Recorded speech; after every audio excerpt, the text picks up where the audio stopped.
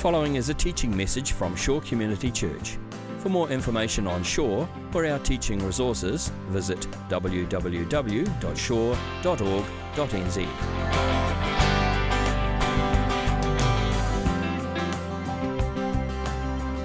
Isaiah 61.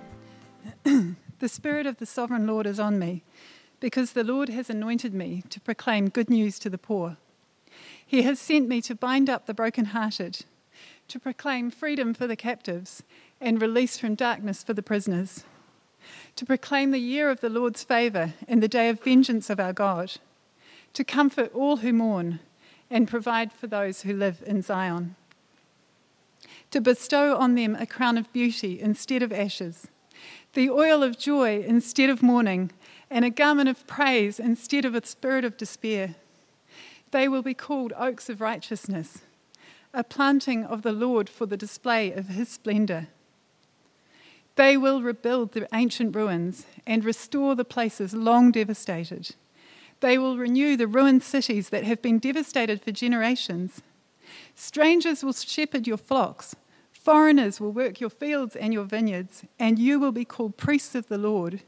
You will be named ministers of our God. You will feed on the wealth of nations, and in their riches you will boast. Instead of your shame, you will receive a double portion, and instead of disgrace, you will rejoice in your inheritance, and so you will inherit a double portion in the land, and everlasting joy will be yours. For I, the Lord, love justice. I hate robbery and wrongdoing. In my faithfulness I will reward my people and make an everlasting covenant with them. Their descendants will be known among the nations, and their offspring among the peoples. All who see them will acknowledge that they are a people the Lord has blessed. I delight greatly in the Lord. My soul rejoices in my God, for he has clothed me with garments of salvation and arrayed me in a robe of his righteousness. As a bridegroom adorns his head like a priest, and as a bride adorns herself with her jewels. For as the soil makes the sprout come up, and a garden causes seeds to grow, so the sovereign Lord will make righteousness and praise spring up before all nations. Thanks, Helen, for the reading of the word. And it's good that we can be together and open up God's word today and look back into the passage in Isaiah. My name's Michael. I'm one of the pastors here. So we're continuing our series in the book of Isaiah, and it seems to be that it's gone on for a little bit of time as we've dug into the depths of this passage and tried to understand what's going on there.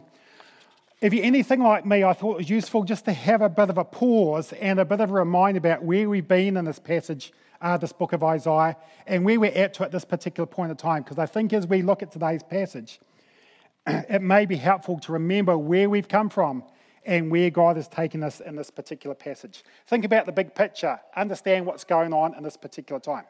So remember, we're talking about Isaiah. Isaiah was a prophet. And really, a prophet was a messenger from God. The prophet was somebody that God sent to proclaim whatever his message was upon the people at that particular time. And Isaiah was a prophet in the 8th century, and he was a significant prophet. In fact, his ministry was very long and very significant. He was very influential. He had a lot of power in the courts of the king at that particular time. In fact, Isaiah was a prophet through the period of 4 different kings. And tradition has it that King Uzziah, which was the king that died when he began his prophetic ministry, was actually a relative of his as well. So basically, Isaiah was a significant prophet at this particular time, involved in the politics of the day, involved in all that was going on. And really, from when King Uzziah died, you might remember that way back in Isaiah chapter 6, that happened about 740 BC, right through to this time, he was faithful and he ministered for a period of about 60 years. So he was there for a long, long time. I just think about in the context of what we are remembering today around the death of Prince Philip and how long that he was involved in his work there. And he was involved for a little bit longer, but Isaiah was actually a prophet for very much a similar length of time. And the reality was that the prophet was one of the tools that God uses to be able to call people back to himself. And whenever God's people were disobedient, prophets were the one that went with a message to be able to proclaim what they should be doing and what was going on. And what I think would be quite useful to do is to remind us about what God did require of his people. What was God expecting of his people, and why was he sending this prophet Isaiah? And I just want to read a few verses way back in Deuteronomy chapter 7. This is what it says. When the Lord your God brings you into the land, remember, the nation of Israel had been in Egypt, and that he was carrying them out of that captivity, and that they were going to enter the promised land. And as they were entering the promised land, there are a number of instructions that were given as they go and take the land. And this is one of these instructions. So as you go and possess the land and drive out the nations that are there, and when the Lord your God has delivered them over to you and you have defeated them, then you must destroy them totally. Make no treaty with them and show them no mercy. Do not intermarry with them. Do not give your sons or daughters to them, for they will turn your children away from following me to serve other gods. And the Lord's anger will burn upon you and will quickly destroy you. This is what you are to do then. Break down their altars, smash their sacred stones, cut down their Asherah poles, and burn their idols in the fire. For you are a holy people to the Lord your God. The Lord your God has chosen you out of all the peoples on the face of the earth to be his people, his treasured possession. The Lord did not set his affection on you and chose you because you're more numerous than other people, for you are the fewest of all people. But it was because the Lord loves you and kept the oath he swore to your ancestors that he brought you out by the mighty hand and redeemed you from the land of slavery, from the power of Pharaoh, king of Egypt. Know therefore that the Lord your God is God. He is the faithful God, keeping his covenant of love to 1,000 generations, to those who love him and keep his commandments. But those who hate him, he will repay to their face by destruction. He will not be slow to repay to their face those who hate him. Therefore, take care to follow the commands, decrees, and laws I give you today. You see what happened right back when the nation of Israel was in its formation. God gave them specific instructions. He said, what I want you to do is I want you to follow me. I want you to worship me and follow my instructions. If you do that, then things will go well with you. If you don't do that, then unfortunately there's going to be punishment for your lack of obedience. And what we read about when we get to this book of Isaiah is accumulation of hundreds of years of disobedience. Hundreds of years where the people had basically turned their back upon God and been doing their own thing. And all the way through, Isaiah's goal is come back to me, come back to me. And that's what he's trying to do here. The reality is that when Israel obeyed God, things went well. When they disobeyed God, things went poorly. And God uses the prophets time and time again to call people back to himself, call people back to himself.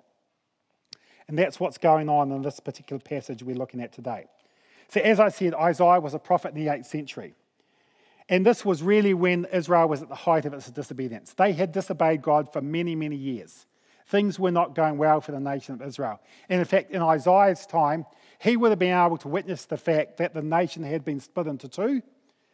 The nation of Israel to the north, Judah to the south. And he would have actually seen the fact that the northern kingdom was being carried off into captivity by the Assyrian people. Isaiah witnessed these things. He knew what was going on. And the southern kingdom, this was in Judah, which is where he was ministering to, had, in effect, a final chance to turn around and to turn back to God. God had promised since the time of Moses, if you obey me, I will bless you. And that's what he wanted to do. He wanted to bless the people. He wanted them to be followers of him. He wanted them to turn back to him. And so throughout the life of Isaiah, he brings these prophecies. The first part of Isaiah is more looking at judgment and destruction. But the second part we're looking at now is more around that whole idea of hope, salvation that is going to come to the people. And that's what he's really focusing upon here. He said one day the Messiah will come. One day good news will come. And so really the message we're looking at today in Isaiah is the fact there's hope. There is hope. Good news is here. There is hope. Things have been bad, but things can get better. This is your chance to respond to God. This is your chance to turn around. Come back to me and things will be better. So looking at this message, let's see what happens. So firstly, we see the fact that God is proclaiming the good news. So God is proclaiming the good news. And just that first verse here, the Spirit of the Sovereign Lord is on me because the Lord has anointed me to proclaim good news to the poor. He will send me to bind up the brokenhearted, to proclaim freedom for the captives and release from darkness for the prisoners. So he, as in God, is wanting people to come back to him. He's given them another opportunity. He's given them lots of opportunities, but he's saying once again, here's the good news. He's anointed, the prophet's anointed by God, and this anointing was normally something that was specific for kings, and that when a new king was put upon the throne in Israel, they were anointed and put aside for a special task.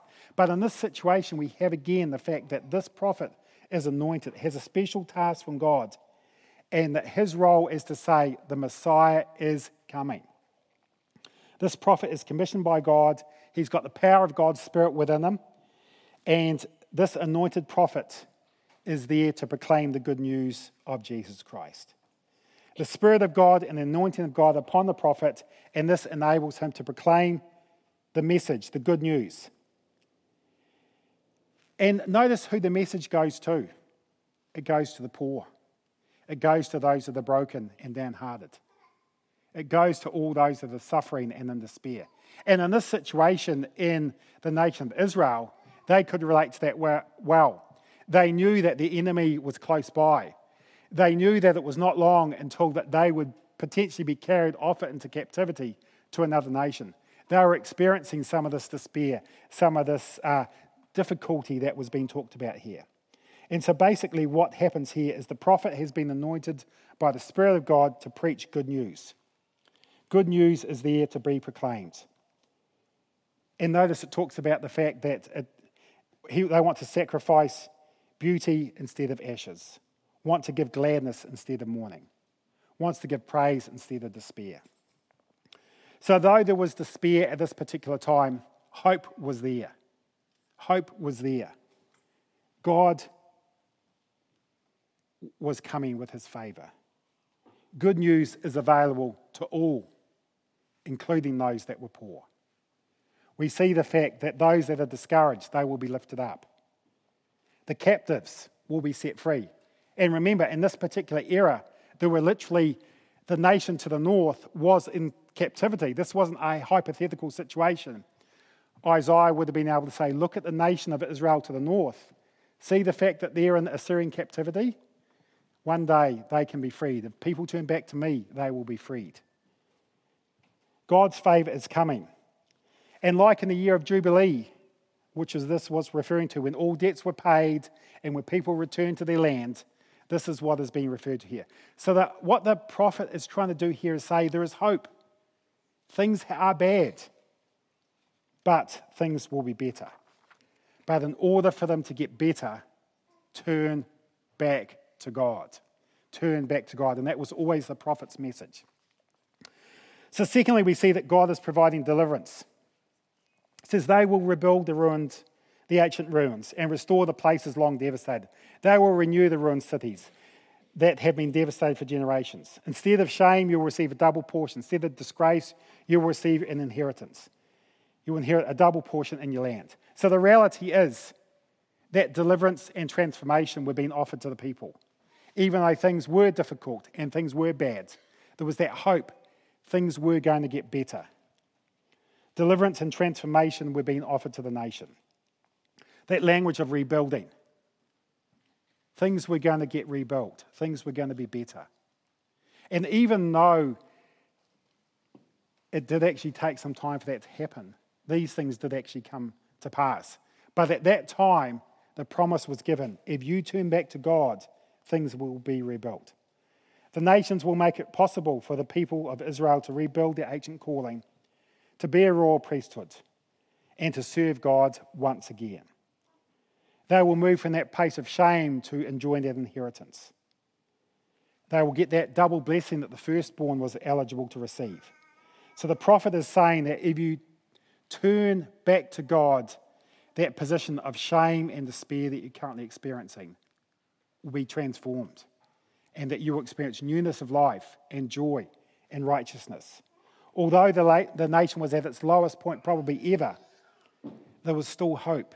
God never abandoned them. He always gave them hope. God's deliverance was offered to them. If they turned back to God, He would deliver them, He would restore them, and He would bless them again. So God, in this passage here, is providing deliverance. He's providing that sense of hope to the people. But as we continue, we see, thirdly, is the fact that God is providing transformation to live righteous lives. Starting at verse 8, it says, and then even in verse 10, I greatly delight in the Lord, my soul rejoices in my God, for He has clothed me with the garments of salvation and arrayed me in the robe of righteousness. As a bridegroom adorns the head like a priest, and as a bride adorns herself with jewels. So in this final section of this prophecy, we see that the people of God have something to look forward to. And he uses a couple of different illustrations that are talked about there. One of those is a wedding illustration, the fact of people being dressed up for a wedding and being adorned as they would be for a wedding feast. And then the other picture that's talked about in this passage is new life. I think about some of the photos I saw of the bushfires in Australia and the total devastation that was there, and that everything was black because of the fires that were there. But you look, it didn't take long before those little new shoots started to spring up out of that wasteland, out of that devastation. And it's exactly that same picture that has been talked about here, is that even though there has been wasteland and there has been trouble, those new shoots are coming up. Because of who God is, He is the God who loves justice. He loves justice and He hates robbery, and He wants His people to be able to enjoy the blessing of God. One of the effects of the everlasting covenant is that He will restore that relationship with His people. God will give His people the righteous behaviour that they want, that they've been unable to produce for themselves, and that things will be transformed. So we see the fact that the prophet is offering hope. He's offering transformation. He's offering people to be restored to Himself and the transformation that will take place. So this is the prophecy that was given to that particular, by that prophet at that particular time. But as I was thinking about this and as I was trying to understand where it worked, I really felt that this message really had three different parts to it. Three different ways that it could be seen and things that could be going on there. So firstly, when this prophecy was given, it was given firstly by the prophet to the nation of Israel. And there was a genuine opportunity for the people of Israel to turn back to God. It wasn't just an appeal that nothing was going to happen. He wanted them to turn back to God at that particular time. So around the time of Isaiah, 700 BC, God wanted them to turn at that particular time back to Him. That was what God was calling them to do. He specifically says, come back to me, obey me, follow me, and I will turn the nation around. I will bless you. But what happened? What happened to the people? They continued in their sin. They continued to follow their own way. And if we were to fast forward about 100 years, the nation of Judah was carried off by the Babylonians into captivity, and they experienced 70 plus years in captivity under the rulership of a foreign nation. Why? Because they had chosen not to obey God, and they had chosen not to follow the warnings that the prophet Isaiah had given to them. But secondly, there's another era that is being talked about here, and it's the era of the time of the Jews in Jesus' day. This prophecy was a significant one in Jesus' day as well. If you've got your Bibles, Luke chapter 4 specifically talks about this passage here. If you think about the events of Jesus' ministry, he was commencing his ministry and he went out and he spent 40 days and 40 nights in the wilderness and experienced the temptations that were there. And then he came back and he began his public ministry. And Luke 4 is talked about in this particular context here. So starting at verse 14, it says this, "And Jesus returned in the power of the Spirit to Galilee, and a report about him went out through all the surrounding country. And he taught in their synagogues, being glorified by all. And he came to Nazareth, where he had been brought up, as was the custom. He went to the synagogue on the Sabbath day, and he stood up to read. And the scroll of the prophet Isaiah was given to him. He unscrolled the scroll and found the place where it was written. And he reads from this passage that we're talking about today. The Spirit of the Lord is upon me, because he's anointed me to proclaim good news to the poor. He has sent me to proclaim liberty to the captives and recovery of sight to the blind, to set a liberty for those that are oppressed, to proclaim the year of the Lord's favour. And he rolled up the scroll, gave it back to the attendant, and sat down. And the eyes of all in the synagogue were fixed on him. And he began to say, "Today, this scripture has been fulfilled in your hearing." And so what did the nation of Israel do? Of course, they all bowed down and said, "You are the Messiah," and repented from their sins and followed him, didn't they? No, they didn't. You'd think they would have. You'd think they hadn't responded the first time under Isaiah. You'd think they would have under the Messiah, but no, they didn't. This is what they did in verse 28. When they heard these things, all the synagogue were filled with wrath, and they rose up and drove him out of the town and brought him to the brow up the hill on which the town was built, so that they could throw him down the cliff. That is how they responded to the Messiah. At that particular time, when Jesus says, "I am here to fulfill the prophecy of Isaiah given some 700 years before," today you have seen this prophecy fulfilled, and he read the scripture. Rather than responding to him, they took him up to the hill and were about to throw him off the cliff. That's how they treat the Messiah. And as we know, and we've just celebrated as we think about Easter, we have remembered the fact that ultimately the way they responded to the Messiah was not to bow down and worship him and repent of their sins, but it was to put their Messiah, our Messiah, upon a cross because they didn't like what he had to say. So the message that Jesus gave was exactly the same as it had been given 750 years ago. But they disobeyed God, they continued in their evil ways, and they chose to do their own thing. Nothing changes. The response was exactly the same to Jesus the Messiah as it was to the prophet Isaiah. They didn't want to do anything about it. But I also think about us today and how we respond today. Now, if you think about the relevance of the prophecy to us today, the good news is proclaimed to us today, just as it was in Jesus' time, just as it was in the prophet Isaiah's time. The good news is there as well. God wants us to be in a relationship with him, just like he did for the nation of Israel in times gone by. He wants us to be in a relationship with him. And we have the choice about how we will respond to that message as well. You know, the reality is, as individuals, like the nation of Israel, we have disobeyed God. We've ignored God, we've gone our own way. However, for us, there is still time to turn from our evil ways. So the message is the same for us as it was in Isaiah's time and Jesus' time. A simple message: turn to God. Or as it talks about often in the scripture, that idea of repenting, turning around, going in a position of being away from God and turning back to being a follower of God. God will transform you, and through you the nations will hear about God and will be transformed by that. Lots of passages in Scripture talk about what is going on and the fact that we need to be able to turn back to God. The reality is that God enables us to live righteous lives and to be a blessing to others. God's good news has been shared with us. God's salvation is available to all of us.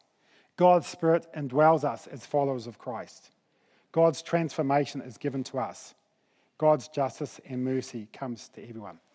And as I was thinking about how this passage applies to us today and the significance of it, something popped up on my social media. I'm not sure if you can see it up here. It might be a bit dark. This is a post from a friend of mine who is in Pakistan. And he quoted the exact passage from Isaiah 61, verses 1 and 2, in this post that he put up a couple of days ago. And he is involved in doing exactly what this passage is talking about along with his wife. In Pakistan, they are working in a brick kiln village. So perhaps if we put up the next slide, we can see some of that. They're working in a brick kiln village. And these are spread across Pakistan. The reality is that all the bricks in Pakistan are made in these small brick kiln villages. They're handmade bricks, literally handmade. You go out and you dig the mud and find the sand and you make them by hand. We've seen them do it. They say that across Pakistan there's probably about 20,000 of these brick kiln villages employing about 4.5 million people. These people are aged from basically children as soon as they can walk, right through to people as elderly as they are still able to walk to the factory to be able to make these bricks. I use the term employed lightly because the reality is that these people are modern-day slaves. These are what are called bonded labourers. The reality is that they work to pay back a loan. The reality is the way the loan is structured, they will never be able to pay back the loan. So the harder they work, the more in debt that they become. Because, for instance, at certain times of the year, because of wet seasons or because they can't fire the brick kiln, that they cannot actually work and produce bricks. So therefore the owner of the brick kiln village pays them for that time. So they become indebted, and they become indebted. So they work very hard, but the debt becomes greater and greater and greater. And so these people are slaves. They get tricked, they get trapped, and there's nothing that they can do about it. And families, generation after generation, become enslaved in some of these situations. They're permanently indebted to the owners of these kilns, and they and their family work all day to be able to try and recover some of that debt. There's nothing they can do about it. And the conditions they work in are, none of you would work in these conditions. None of you would work or would live in these conditions. Like the houses they live in, even by Pakistan standards, are low calibre housing. These are some of the pictures up here. So you can see up the top right there, a girl standing in front of some bricks there. Down the bottom on the right there is the school. And one of the things that this couple that we minister with over there, one of the new projects they've started is a school. And one of the reasons that they want to do this school is to transform these poor people through the good news of Jesus Christ and give them a hope. And so therefore that little school, notice the school's different from our school, no roof, very simple facilities as far as that's concerned. One of the projects that we have been helping them with at the top left, and you probably can't even see it, but in the top left you won't even notice it there, but they've been building a toilet. Because the reality is these kids have now been going to school, that's a real plus, but in the school there is no toilet.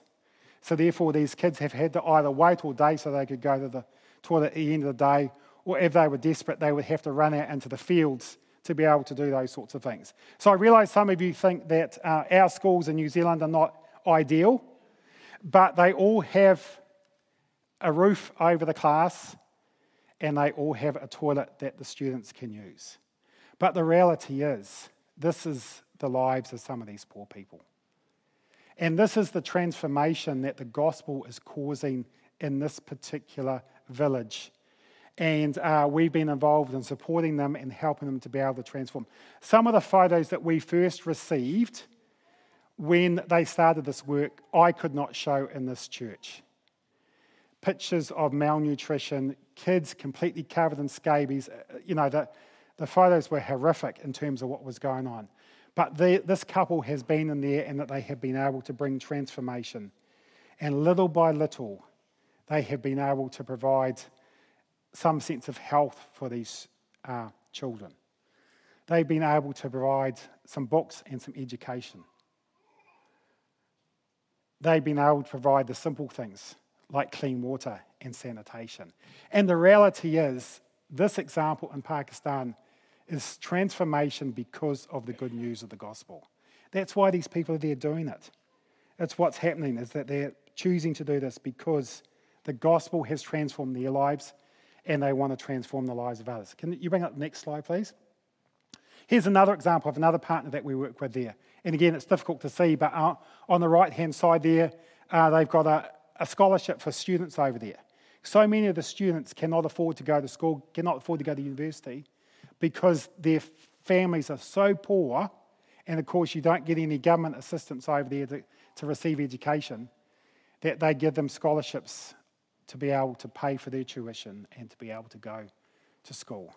They give them food, and particularly during this last year with COVID and the challenges around that so many people they work with are day labourers, so you work for the day, you get paid for the day. You don't work for the day, you don't get paid, so therefore you don't get paid, you don't eat. And so therefore they're able to provide food and sustenance for those people. And as well as that, they're able to see people come to Christ and the transformation that the gospel causes in that scenario. And then the last picture is an example of another friend, another Pakistan, involved in church planting. So he goes about preaching the gospel. They have established a school with about 200 students in it. And then they also go out and provide sewing classes to some of the women. And the reason they provide sewing classes is so that the woman can actually develop some skills that finances can be given and that they can actually make a living for themselves. So when the women graduate from the sewing course, they also get given a sewing machine. And so therefore that is a way that they can move from being entrapped in slavery and indebtedness to be able to develop a better life. And the reality is, all of these things take place through the power of the gospel. And to me, as I was thinking about this is Isaiah 61 in 21st century world that we live in. The good news is being proclaimed. Lives are being transformed. And because lives are being transformed, they are being a blessing to those around them. They have compassion for those that are not as well off as they are. They want to go out and to help people, provide education, provide sanitation, provide medication, help them to be able to live transformed lives. This is exactly what has been talked about here. And the reality is for each one of us here today, that we have the opportunity to live transformed lives as well. Remember that each one of you today is a special creation of God. Each one of you is in a special relationship with God. You are created in the image of God. You are deeply loved by God. And God calls us, as he did in Isaiah's time, as he did in Jesus' time, to turn to God. And for some of you, you have already turned to God previously. But for some of you, it may be turning to God for the first time. But that's what he's calling us to do, as he has done in generations past. Turn to God. We all need to turn to God. We all need to be following God. And when we turn to God, we are to be living lives that are going to honour and glorify God. That we are to be transforming our community, seeing things change in our community because God has changed us. These partners that I've shared with you about in Pakistan, the reason they do that is because they love God and they know how much God has loved them, and therefore they want to go out and to be able to do these things. So God enables us to live righteous lives and to be a blessing to others because he loves us and because he's transformed our lives. Let's bow and pray together.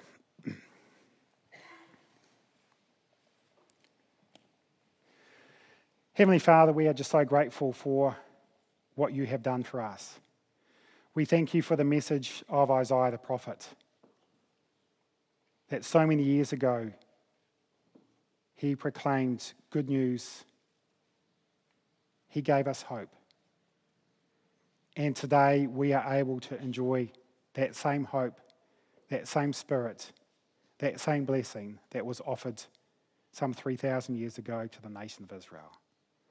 Father, I just want to pray for each one of us today that have been transformed by the power of the gospel, that would affect the way that we live our lives, that those that we interact with, that they would be able to be blessed because we have been blessed by you, Lord. Help us to live lives that honour you and glorify you. We pray this in Jesus' name. Amen. This has been a teaching message from Shore Community Church. For more of our teaching resources, or to donate to our teaching resource ministry, or for more information on Shore Community Church, visit www.shore.org.nz. Alternatively, you can email office@shore.org.nz or phone 09 415 0455. Thank you for listening.